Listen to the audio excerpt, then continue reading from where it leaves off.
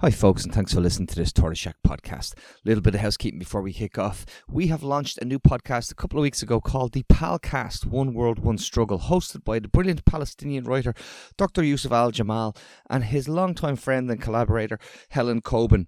And I'd recommend you check it out. The most recent episode was a tribute to Dr. Rifat Al-Arir, who you would have heard on the Echo Chamber podcast several times, and who was killed deliberately by the Israeli military late last week. Now I need to ask you to dig deep. Put your hands in your pockets and throw us the price of a pint this Christmas and help us keep going into 2024. The Tortoise Shack relies entirely on you. We have no ads, no sponsors, and while there are thousands of people listening, understandably less people have been contributing given the cost of living crisis and how people are struggling with bills at the moment. But if you're one of the fortunate ones and you like what we do, please give something back. It's patreon.com/Tortoise Shack. The link is at the top of the podcast you're about to listen to. It's a couple of quid from you, but it makes all the difference to us. Thanks for listening. Thanks for the support. Please join us. I'm shutting up now. Enjoy the podcast.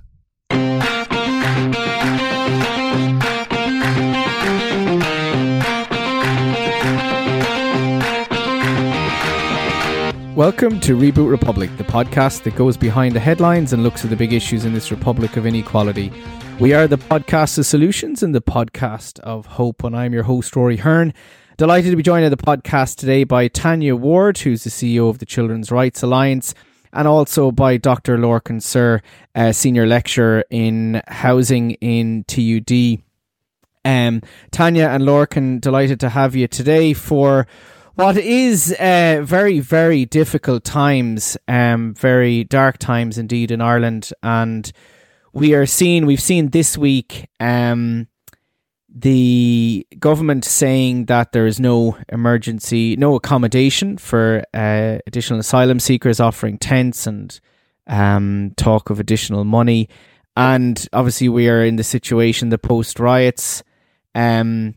And just last evening, Wednesday evening, we saw the motion put forward by the independent deputies and the rural independents in the Dáil, which I would recommend people actually to have a read through of the transcript of that debate. It is very indicative of some of the thinking and arguments that have been put around, and I was quite struck by it. And seeing across social media this huge increase in expressions of the Ireland is full, that we've just taken in too much immigrants, it's time to have the and like to look at some of the wording of the motion is actually quite stark, saying, you know, we just have to stop the asylum seekers coming in.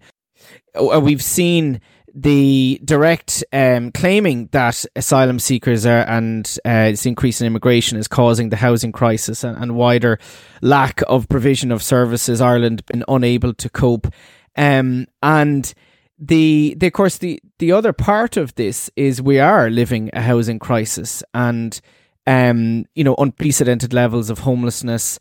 And what we really need to talk about is and challenge is this idea that the housing crisis, this lack of services, is down to asylum seekers, increased migration, and also that somehow stopping asylum seekers would lead to any improvement in public services or provision or address homelessness, because the root cause is what we know. You know, it's 30 years of neoliberal policies of austerity that has never prioritised public service provision. But we do have, of course, other issues alongside this, which is deep inequality, social exclusion, which the far right are tapping into, and a deeper underbelly of racism in Ireland as well. We've had long-standing racism against travellers.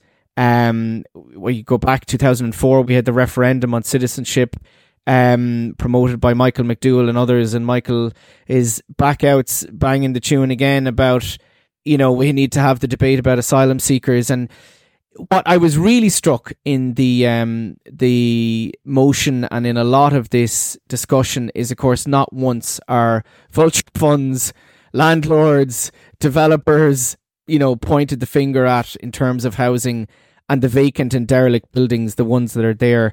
But there's no doubt we can't get away from the fact that there is this rise in anti-immigrant sentiment. and racism, and we need to figure out how we can tackle it and how we can respond to it. Tanya, I'll go to you first. Just in terms of that, what is your thoughts about where we're at now? Yeah, I mean, because there's another story. I mean, you can focus on all the negative in terms of what's happening at the moment, but there is another story, and there's a very positive story about the recent migration of refugees to Ireland. You know, if you look at the education side of things, we've had 100,000 Ukrainians who've come to Ireland. Only about 80% of them have stayed, you know, because what's happened with the Ukrainian refugee population is many have tried to reunify with other family members in Europe. And this often happens when this is the biggest migration of refugees since the Second World War. And, you know, I think Ireland, we should be really proud of what we've done, and by taking in refugees. I mean, in terms of what Ukraine is doing for Europe, you know, the Ukrainian government and the people of Ukraine are making Europe a safer place because they've taken on the Russians, and the Russians had big plans to roll into Eastern Europe. So I think we can't lose sight of that. But, you know, Ireland actually has had the best response from an educational point of view across Europe. Children have registered in schools. Actually, the teachers, the principals, Department of Education, it's probably one of the best things they've ever done. And what I'm hearing is in the surveys with the Ukrainian refugee children, I mean, there was a big survey done, and actually we're one of the only countries to actually survey them, right? That's one in Europe, which is very interesting. But 85% of Ukrainian children said they felt safe in Ireland. And I think a lot of people working in the system were delighted to see that, because they wanted to play a role. And this was their way to play a role in relation to what Russia has done to Ukraine.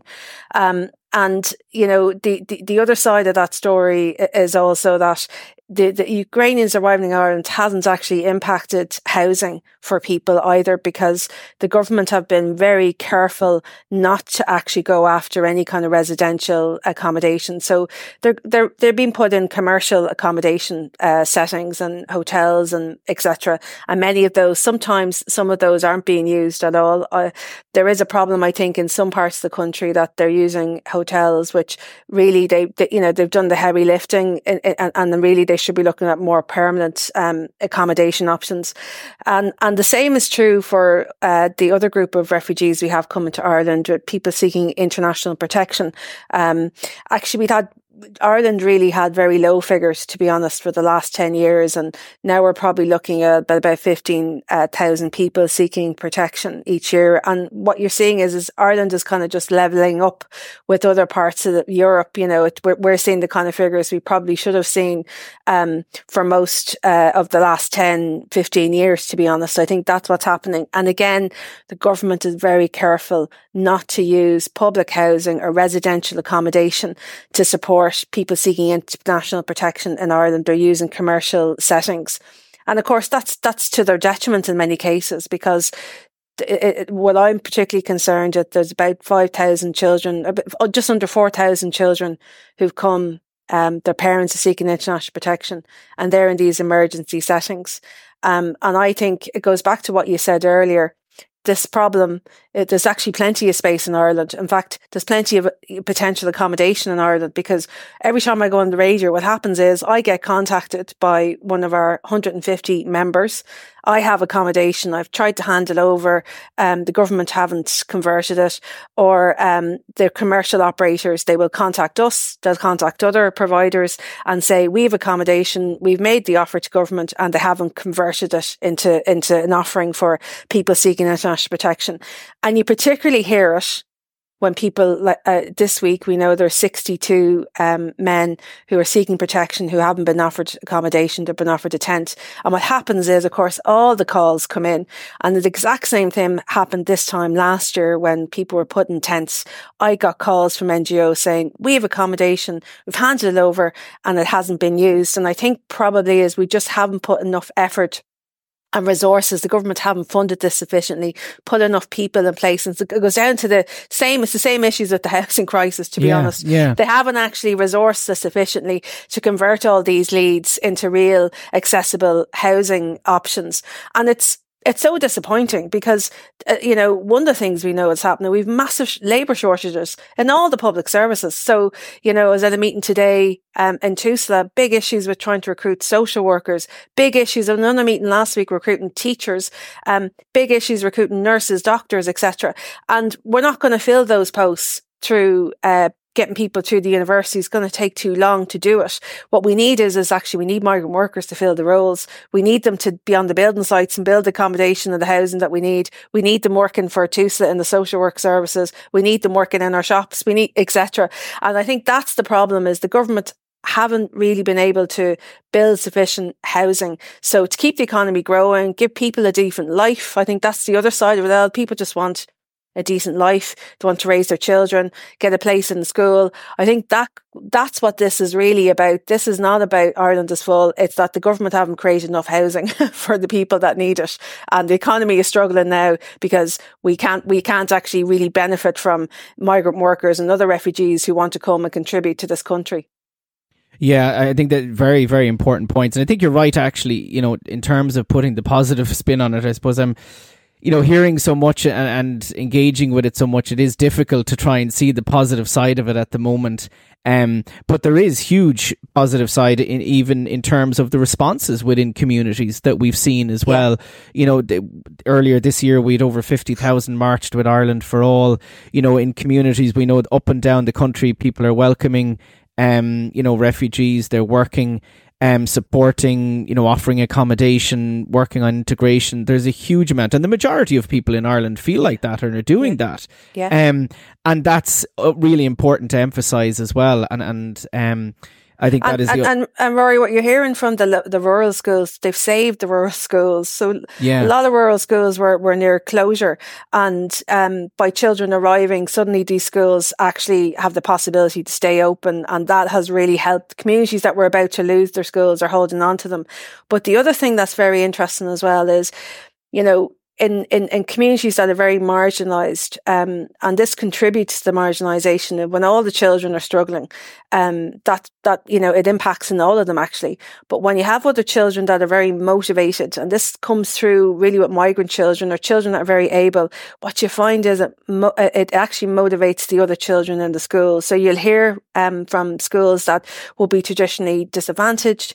When the migrant children arrive, actually everyone seems to be doing a bit better. And that's kind of an amazing kind of impact of migration, is that it does really improve the lives of communities as well. And the school is really, and the youth services are really central in that. And it's interesting, just before I go to Lorcan, what's really interesting, I think, is that education is our only universal public service we have in this country. And isn't it interesting that that's the one that actually has responded well and responded in terms of being able to what it has done. And I think it's an argument for, universal public services across the board being funded properly. It's also the only one that's in our constitution as well, the only one that's constitutionally protected as a right in terms of primary education. Lorcan, your own response, thoughts? Yeah, I think Tanya has kind of said it all, which is helpful. And I think I really, the point that Tanya made loads of really good points. Point I really like. Thanks, Lorcan. And we forget about that. Is what Ukraine is doing at a geopolitical level for the rest of Europe. And this nonsense about, Ireland is full, we don't need these people. You forget that if it wasn't for Ukraine standing up to Putin, with his imperialistic ambitions, that, the world could be a very different place very quickly. And that war could come very much closer, westwards, closer. And it's not talking about the Ireland is full. It's, we'd be battening down the hatches for far worse things. So I think it's really important to recognize whatever you think of war and all that kind of stuff, that they're kind of a big buffer between what has turned out to be a very imperialistic, quasi-dictator there in Russia, and the rest of us who'd like to think of ourselves as kind of liberal economies and all that stuff. So that's really important. The other bit about, we put a lot of effort and resources into this, and we have, absolutely, and we've done really well, in fairness, and there are lots of problems with it and all that kind of stuff, but we have done really well. At a political level, the real issue is that this has all been landed on Roderick O'Gorman's plate. I'm not a member, I'm not a defender of Roderick O'Gorman, I'm not a member of any political party, I have no political ambitions or anything like that. But he has been shafted badly by the other people around the cabinet table. And we know that, earlier on this year, he put out a call to all his cabinet colleagues, will you identify properties for us, et cetera, and only one of them came back to them. So, in particular, Simon Coveney in the Department of Defence, when he was there, are, disgraceful, like a department that has loads of land and buildings, et cetera, that could be handed over and, not a peep out of them. But, the response from government and particularly the washing of hands by the Department of Housing and Darragh O'Brien in there is an absolute disgrace. So ultimately, this is a housing problem. Ultimately, it's been used by the far right. Housing has been used, poor housing policy has been used by the far right as a lever to stoke tensions. The thing about it is, I was busy doing some stuff earlier on today, looking at housing from 1923 to 2023, and we've always had a housing crisis. There's nothing new about it. And if you go back into debates in the 30s and the 50s and 60s and early 2000s, it's the same words, just different dates. Procurement, pricing is a problem. Where are we going to fit all these foreign workers? In the 50s, we were talking about where are we going to put all these foreigners, and they were Hungarians, they weren't Ukrainians.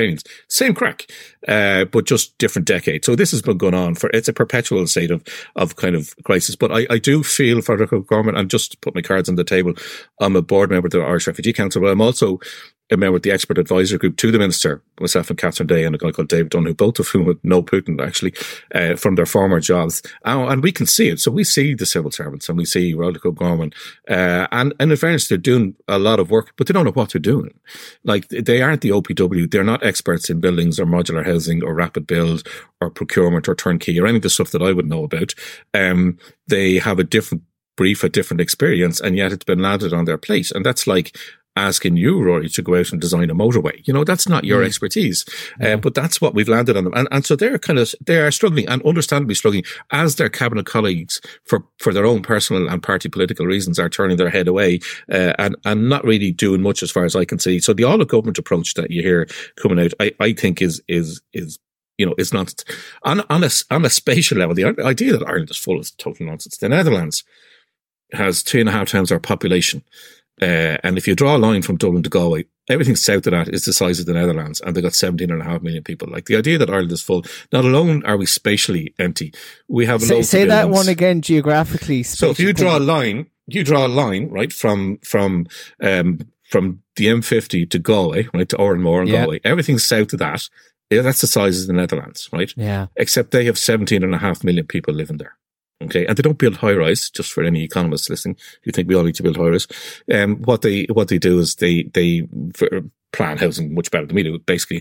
So spatially, like, we have loads of room and we have loads of buildings, and not only do we have loads of buildings, we have loads of capacity, we have loads of land as well. Like, we're not short of any of these things. So the idea that these people are, and as Tanya rightly said, they haven't had an impact on the housing sector yet because they've all been housed in commercial properties in hotels. So in the short, medium, and long term, there are kind of a few things that could be done. In the short term, we need to get this all the government thing. Like, the Department of Defence should be, they're full of engineers and they know how to build, and there's loads of accommodation. Not alone do they know how to project manage it, because that's what they do, particularly the engineers in the army. They know how to organise things. This is what they're really good at. This is what they spend years. They can set up a camp in 2 days, to house thousands of people. And yet they're sitting there in the Curragh, throwing bombs on each other, practicing and all that kind of stuff. Great stuff. And I'm not having to go with them, but I think, they could be otherwise utilised. I mean, they came to very great use during COVID, for example, in setting up the vaccination clinics and all that. So the short term, we need to get, temporary to 5-year accommodation up and running. In the medium term, we have advised as the expert advisor group that we need reception integration agency and centres for all these types of people. In the long term, we need lots of housing, but not alone do we need lots of housing. This is a bit that people forget. We need surge capacity. Like, this is how defective our housing policy has been for years. Not alone do you need housing to house your population and all that, but you need that buffer for when things like this happen. And because of climate, the economy and war, these things are going to happen more and more.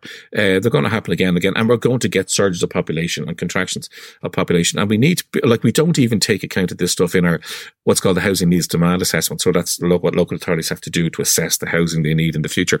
We don't even take these things into account in that. And so we're ignoring the 100,000 people in the country between people in DP and in direct provision and the Ukrainians. We're ignoring their needs in terms of housing in the system. That's head on the sand stuff, And just in terms of that, Lorcan, that does come back to as well the market dominated policy, that it is the idea that housing is overwhelmingly to be provided and by the market, and that has been the dominant ideology, and therefore the idea of planning for it and having surge capacity doesn't come in because we have gutted our state capacity to do that.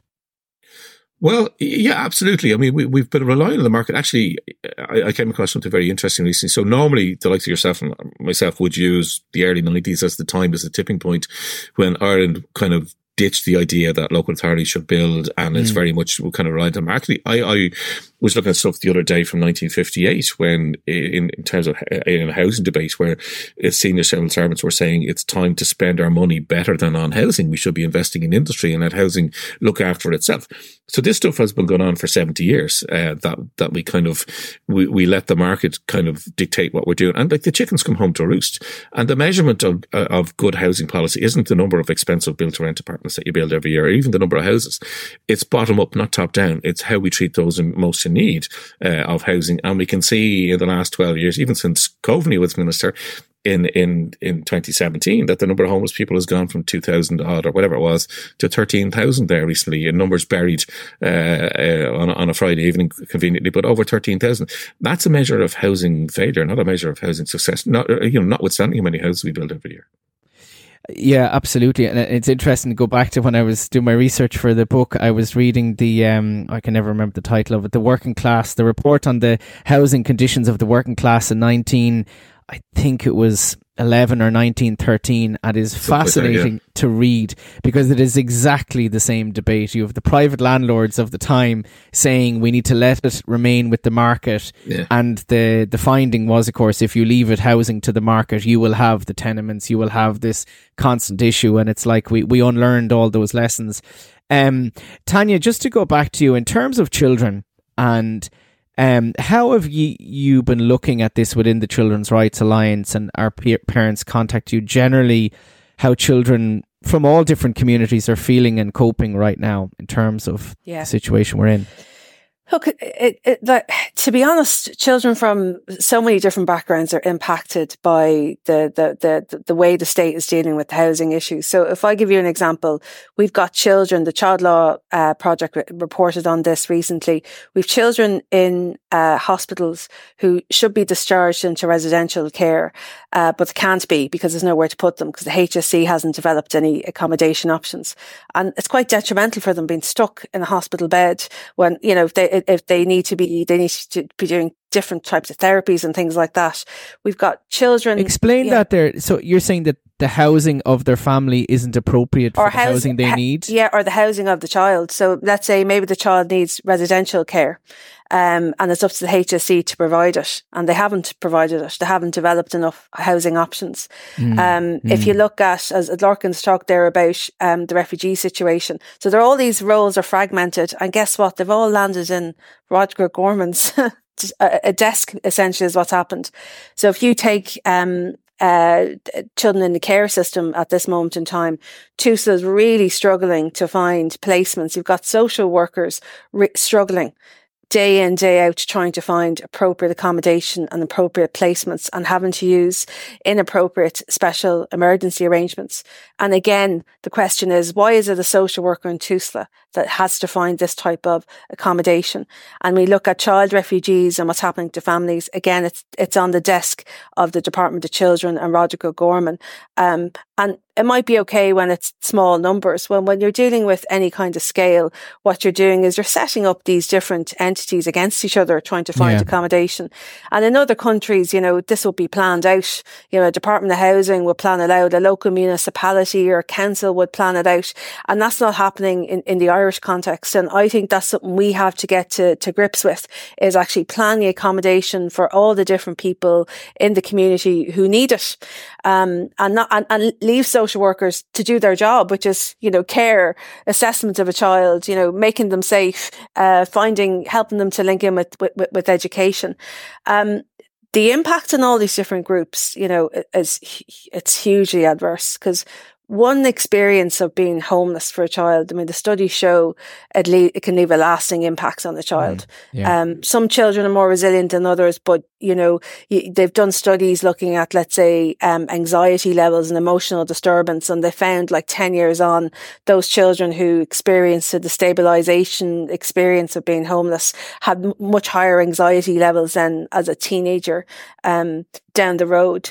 So, like, it is one of the most core fundamental things we need to do for children if we want to protect them and safeguard them from these experiences. And I think we're also expecting children in homeless accommodation and refugee accommodation. And remember, it varies hugely because not all accommodation is bad. The state has put together some very good refugee accommodation where it's compliant with standards. Families have a place to cook. There's enough space. They're not overcrowded. There's play facilities nearby or the schools nearby. That's not the case for all children. And we know that parents are talking about very stressful parenting environments where, you know, the children are having to share a common room with adults from around the world. We've even heard situations where parents might be sharing rooms, right? Rooms and houses with other families. And that's really hard trying to parent in that environment. And I worry about that from a welfare, child protection point of view, because if you've got parents, they're very stressed, it impacts on how they parent, but they can't keep an eye on their children the whole time. Nor is it the right thing either, because as children get a bit older, they need to have a bit of space, they need to be a bit more independent. And these kind of environments, they just aren't they don't create good environments for families at all. Yeah, Lorcan, you wanted to come in there. It's a kind of an ironic point there about, you know, the HSE not being able to discharge children. At the same time, Baggot Street Hospital has been sitting empty for years, and that has a capacity of around 500 people we could put in there. And I don't know who owns it, it's the HSE or the OPW, but it shouldn't be sitting empty. And we know how much it will cost to redo it. And, you know, when all this is over, and if it ever ends, you'd still have a building capable of housing people. And the other point that Tanya made, which was interesting about competition, housing policy has been arranged in such a way that you have multiple state entities competing with each other to buy the same buildings and the same pieces of land, jacking up the price, which is all ultimately all underwritten by the state anyway. So you've approved housing bodies competing with the housing agency, competing with local authorities to buy the same thing. Now, there is a system in place where they're not supposed to do it, but it does happen. The reality is when you go competing or buying a piece of land that you can get multiple state agencies competing for the same thing, driving up price, and that driving up the prices. And what that says really is that there's a total lack of coherence amongst a lot of the policies within one department. But when you start looking at health, children, housing, transport, environment, a lot of the policies that are in place, particularly around like our area of housing, Rory, are they just not compatible with another department. So right now, the policy to drive apartment building in Dublin is forcing people to live down in Longford and Westmeath, which means they're buying a second-hand 3 Series BMW diesel and driving into work, mostly the women doing the heavy lifting with caring duties, and throwing emissions into the air all over again. Where's Eamon Ryan when this is happening? And nothing is asleep in the door or wherever he is, asleep at the wheel for sure, because all these, and that has health implications and education implications and gender implications and a whole lot. But so there's nothing coherent about government ministers, as far as I can see, seem to operate in their own silo, to their own agenda, to their own ends. And this is what you get. Like you get them all looking out for each other and not looking across the cabinet table and saying, hey, Minister Gorman, how can I help you? Instead of that, when they put out a call for accommodation to house, you know, emergency housing for Ukrainian people, they all put their head in the sand and pretend they have no accommodation. We've thousands of acres. The state owns tens of thousands of acres of land on which, you know, which things could be built, and also thousands of properties. I think the biggest property owner of vacant property, because I've seen the data, which nobody else has, is the HSE itself. It has thousands of empty properties across the country. And that is really, you know, quite just that the government would say, you know, we can only hand out tents now and sleeping bags when we have thousands, as you say, empty properties. You know, my state reaction, properties, they're state property, they're not even private ones. And handing out tents, state-owned properties. And it to me, to be honest, what I thought was, this is them. You know, it is them pandering to saying, okay, well, we're actually going to say Ireland is full as well, because we're not. That it's trying to send this message out internationally, or saying that we're sending a message out that we don't have capacity, because it's trying to say Ireland is a soft touch. So it's government actually feeding the racism and that. the 10 cent, the €75 a week is normalizing homelessness, which I think is wrong. I mean, homelessness is like when you're at that level, things are really bad. You know, there really is no need for anybody to be sleeping in a tent in a first world country like Ireland. There is absolutely no need. Yeah, completely. I mean, like, as you said, Lorcan, Baggot Street Hospital is empty. I mean, that was said to me today. You know, what has happened to that as a facility? Why hasn't that been converted? That would be ideal type of accommodation. I completely concur with that. There's plenty of places where people could be sleeping. We don't need to put them in sleeping bags. I think one of the problems for the Department of Children and the Minister is they haven't been given enough money to develop new accommodation options. I think that's one thing. There is an issue maybe with expertise and how you convert this stuff and moving it much quicker. It's, you're expecting the government department to do this. Normally this would be a national public agency that would normally lead this type of work.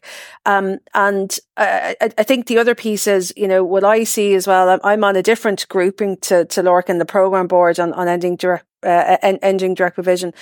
And one of the things coming up is the Department of Children has been given land to develop, and that's a good thing because you want to see what you want is the different government departments at least creating more housing stock for people, but the land is way too far away from services, so it's costing more for the state to develop it, to bring water in, to bring electricity in.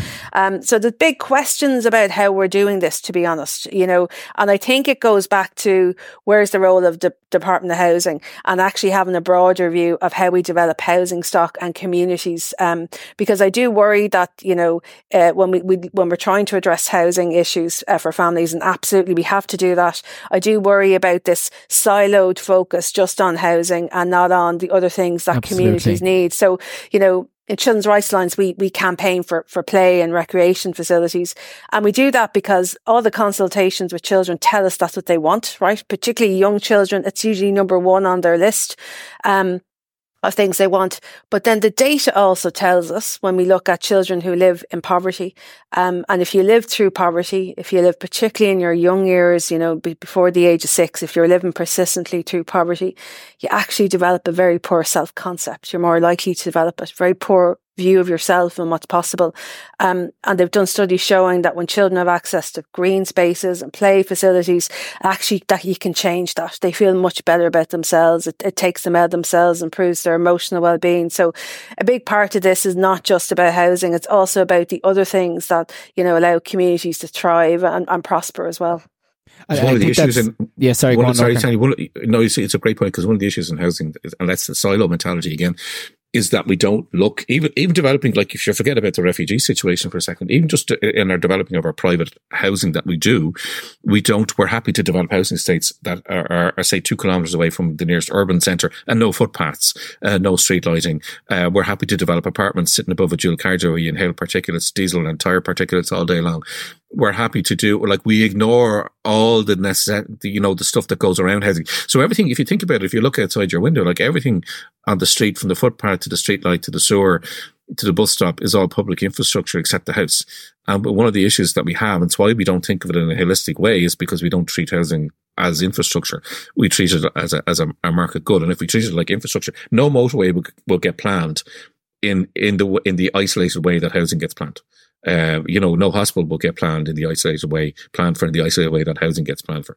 So when you're planning, whether it's for refugees or whether it's private housing, whatever it is, we tend to do it in kind of like a standalone, isolated development, and then clap ourselves on the back and say how great we are, forgetting the schools, as Tanya said, forgetting the health issues and the mental health issues as well as the physical health issues that go along with that.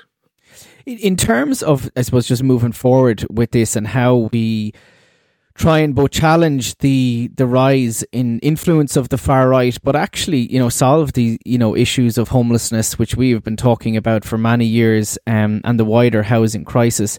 It seems to me very necessary that we continue to highlight that that we can and should be, and can be providing and should be providing enough homes for everyone, and that there, what we've talked about here, and what I've talked about so much, and Lorcan and Tanya, we've talked about so many times, is like a starting point.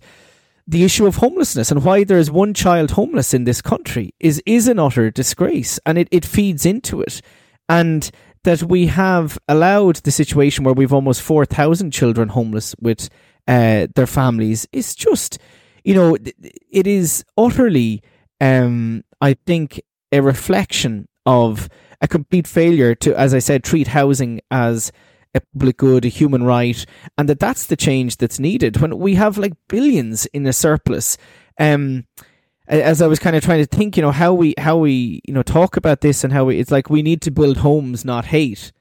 We need to show that we have the capacity to do this and that migrants and refugees are not the cause of the housing crisis, but government policy that has refused to take, these things serious, take housing, we've talked about here, planning, homelessness, and the idea somehow that the far right and the independent TDs offer some solution. I think we really need to challenge, but I think we do need to challenge the government as well and challenge the structures of the state and say, it's not good enough what you're doing. It's not. And, we can't just accept this, that the idea that they're just not putting in enough effort. We can't accept that, I think. Well, I think you need to challenge the kind of the narrative that every minister around the cabinet table has put their shoulder to the wheel with this. And, and you have to acknowledge, as Tanya started out saying, we've done a lot of work. Yeah, we have. But we still are nowhere near solving this, and we're nowhere near resolving it. And we have an awful long way to go, because remember, come Easter, a lot of those hoteliers, or the people who own hotels and that commercial, the sector, the refugees are carrying them over kind of to dip in the season over the winter, the autumn and winter. But come springtime, and when the wealthy Americans and Germans, if they come back after getting attacked in Dublin and all that kind of stuff, when they come back, the hoteliers will be looking for their accommodation back, and then we're back into crisis mode again. Worse crisis mode. Yeah. Yeah, I mean, I completely agree with you, Rory. I do think this is about lack of leadership, lack of planning, lack of investment. It's a problem that is years, it was created years ago, and we're still feeling the effects of it.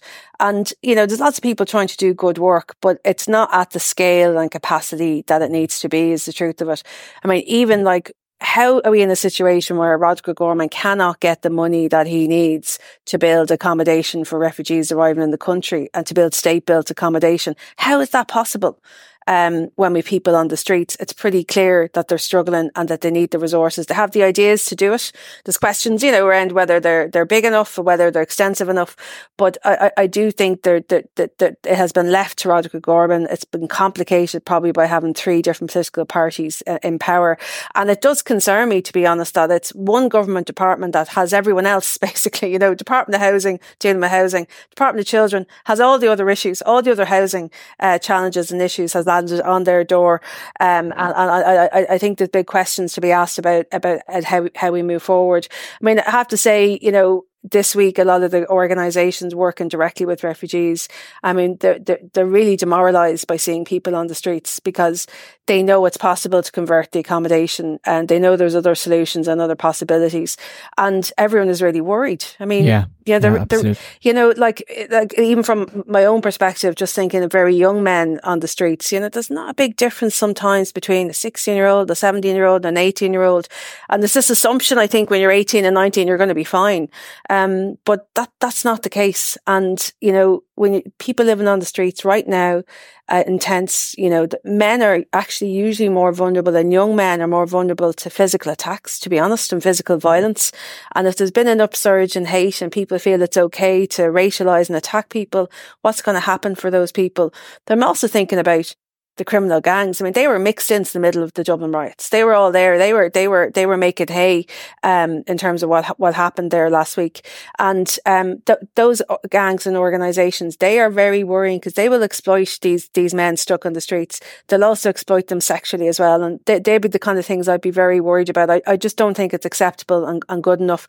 I know the Irish Human Rights and Equality Commission has come out in relation to this, because they're saying the same thing. I mean, the law is pretty clear. You're meant to provide shelter to people.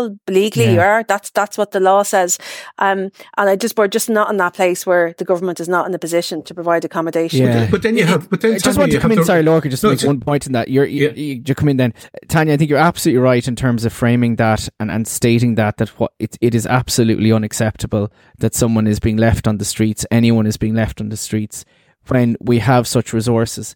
But Lorcan, and just before you come in, and maybe you come in as well, we also have a vacancy rate now in offices that is above 15%.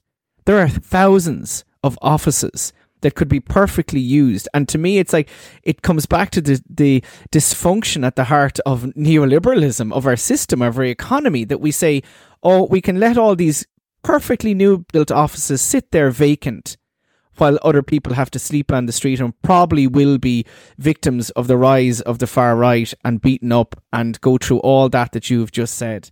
Like, it's an indictment of our, not just government, but the nature of our economy and the way we organise it, I think, as well.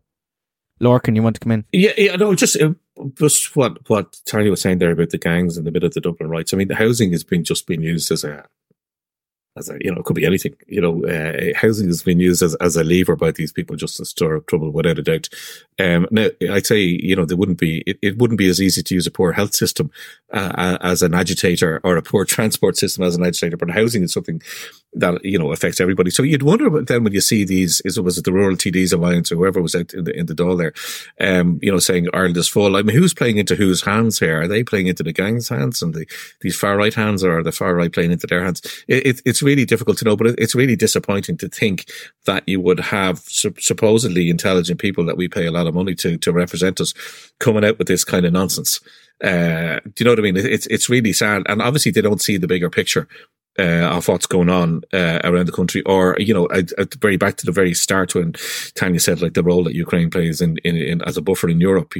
They're obviously not seeing the bigger picture in locally in terms of housing, or nationally or internationally, about the positive side to this. To hear them recite tropes about Ireland is full, it's really disappointing. The vacant building stuff is office buildings, right? A lot of them are complicated to convert, right? First time, right? But I'm saying even on a temporary shelter basis. That's right. Yeah. Okay. Yeah. And they go through cycles, and they're fairly predictable cycles, so you can see when they're going to come in and going to come out of it. The issue would be, I suppose, and it's not insurmountable, but the issue would be getting access to 3 or 4 floors of an office building and getting it safely converted. It can be done, and this is where I think the OPW and the likes of the Army engineers and all that kind of stuff have a big role to play.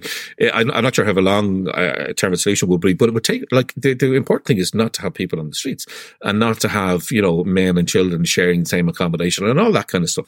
So yeah, and I mean, we could use all that, but then you'd wonder, like, where is the, as my friend calls the civil service, the angels of inertia, like, where is the initiative? Where is the mojo amongst policymakers and amongst civil service to go out there? Why are they still passing by Bagot Street Hospital every day and looking up and going, isn't it a pity someone doesn't use that? And then they go into the government department and say, well, actually, we're planning for homelessness over Christmas. The two things do not compute, but yet this is what we're getting. You know what I mean? So there seems to be it's back to that kind of lack of joined up thinking, Yeah. And it goes back, if you think about it also, I remember the Kenny reports in 1973, that lack of courage so the Kenny report said the state should be able to acquire land for, basically nominal value plus 25%. And it was never enacted for fear of what property owners might react politically to that. But, those kind of powers, and the minister has these powers at his disposal, these kind of powers to compulsorily acquire property and do all that kind of stuff in the national, they are there, but they haven't been, I suspect, probably the reason the army haven't been deployed as well. The message they would send is one of panic. They haven't been deployed. But the minister has an Emergency Powers Act there that can be evoked at any time. Yeah, and we've talked about that for a number of years. Like, it's 2015, I remember, with Peter McVerry organising, and you were there, Lorcan, we had you speaking as well. 2015. The Anti-Homes Conference, wasn't it? Yeah, in Liberty Hall, where we called on the government to declare it an emergency.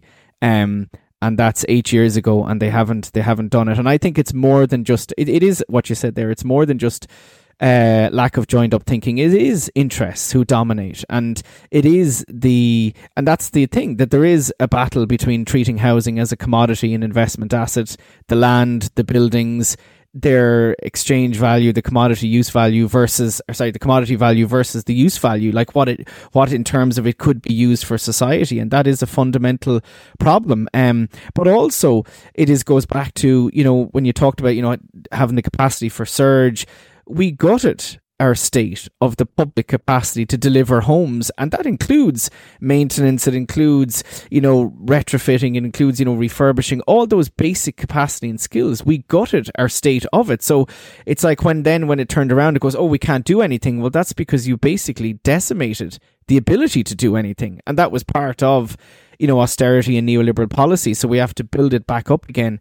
But I think there is something in what you're saying as well, Tanya, about the idea of an agency as well, an agency to take responsibility, and this, different responsibility across different government departments. Yeah, Lorcan.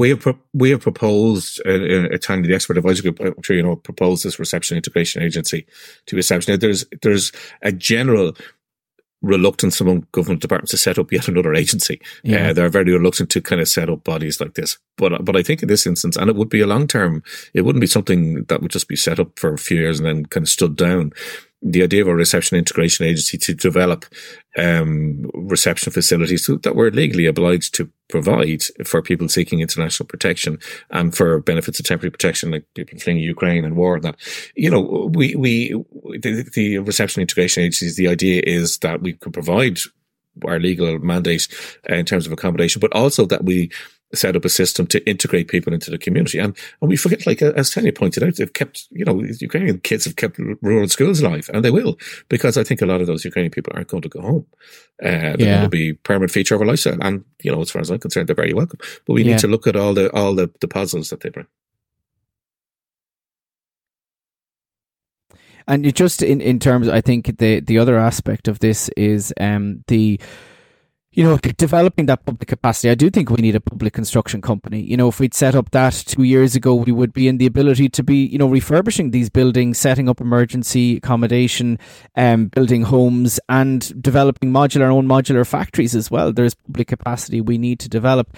Tanya, last word to you. In terms of, people who are listening to this, and they will all be concerned about what's happening, trying to find some hope at this time, trying to think about what they can do, what they should be saying, talking about to friends, neighbours, politicians. What would you say is charting a way forward now?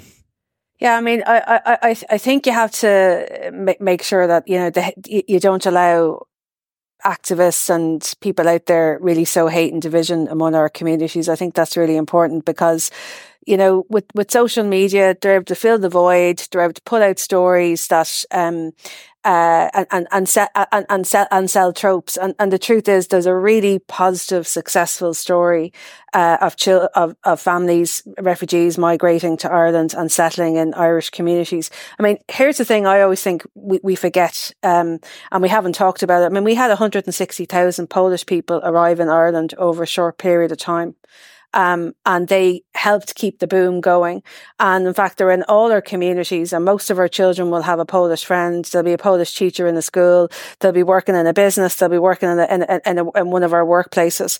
And it was a hugely successful migration of people. And this is what's going to happen with Ukrainians arriving here, to be honest. That's going to happen. It happens, successfully with all the other groups of refugees. There's lots of history of success in terms of Ireland. The bit where we failed is actually where how the government has responded to these issues and problems. And that's the bit I think we need to be focusing on. We need to be focusing on how the government is responding. And, it's been lackluster. They've left one minister on their own. They've left one department on their own to respond to this. And we need a whole system-wide approach to how we deal with housing and how we deal with accommodation. And I'm absolutely sure that with the right leadership, it goes down to leadership, goes down to courage, and it goes down to hope. They're the things we need to focus on to get ourselves out of this hole, because I absolutely think it's possible. Yeah, great. Listen, Lorcan, thank you so much, and Tanya as well. Thank you so much for taking the time today to chat to me on Reboot. I know our listeners have got a huge amount out of that, and really, it does give, I think, some direction for people in terms of what they can advocate for, and just, thinking that through, because I know a lot of people, including myself, are struggling to try and, make sense of what's happening and how can we find a way to go forward and continue to campaign with hope and advocate for hope. So listen, thank you so much. And thank you so much to our listeners, as always, for supporting us on Patreon and for sharing the podcast around, for your feedback. We really appreciate it. And listen, if you can, please consider becoming a patron. Go over to patreon.com/TortoiseShack. We are independent media produced by Tony Groves, Tortoise Shack Media. Please, if you can, sign up for what you can each month. I know times are tough, but these podcasts are really so important, more than ever in this time, to counter the hate and provide hope in ways forward. So listen, thank you so much for listening. As I said, if you can, share it around and let's keep going. Thank you so much.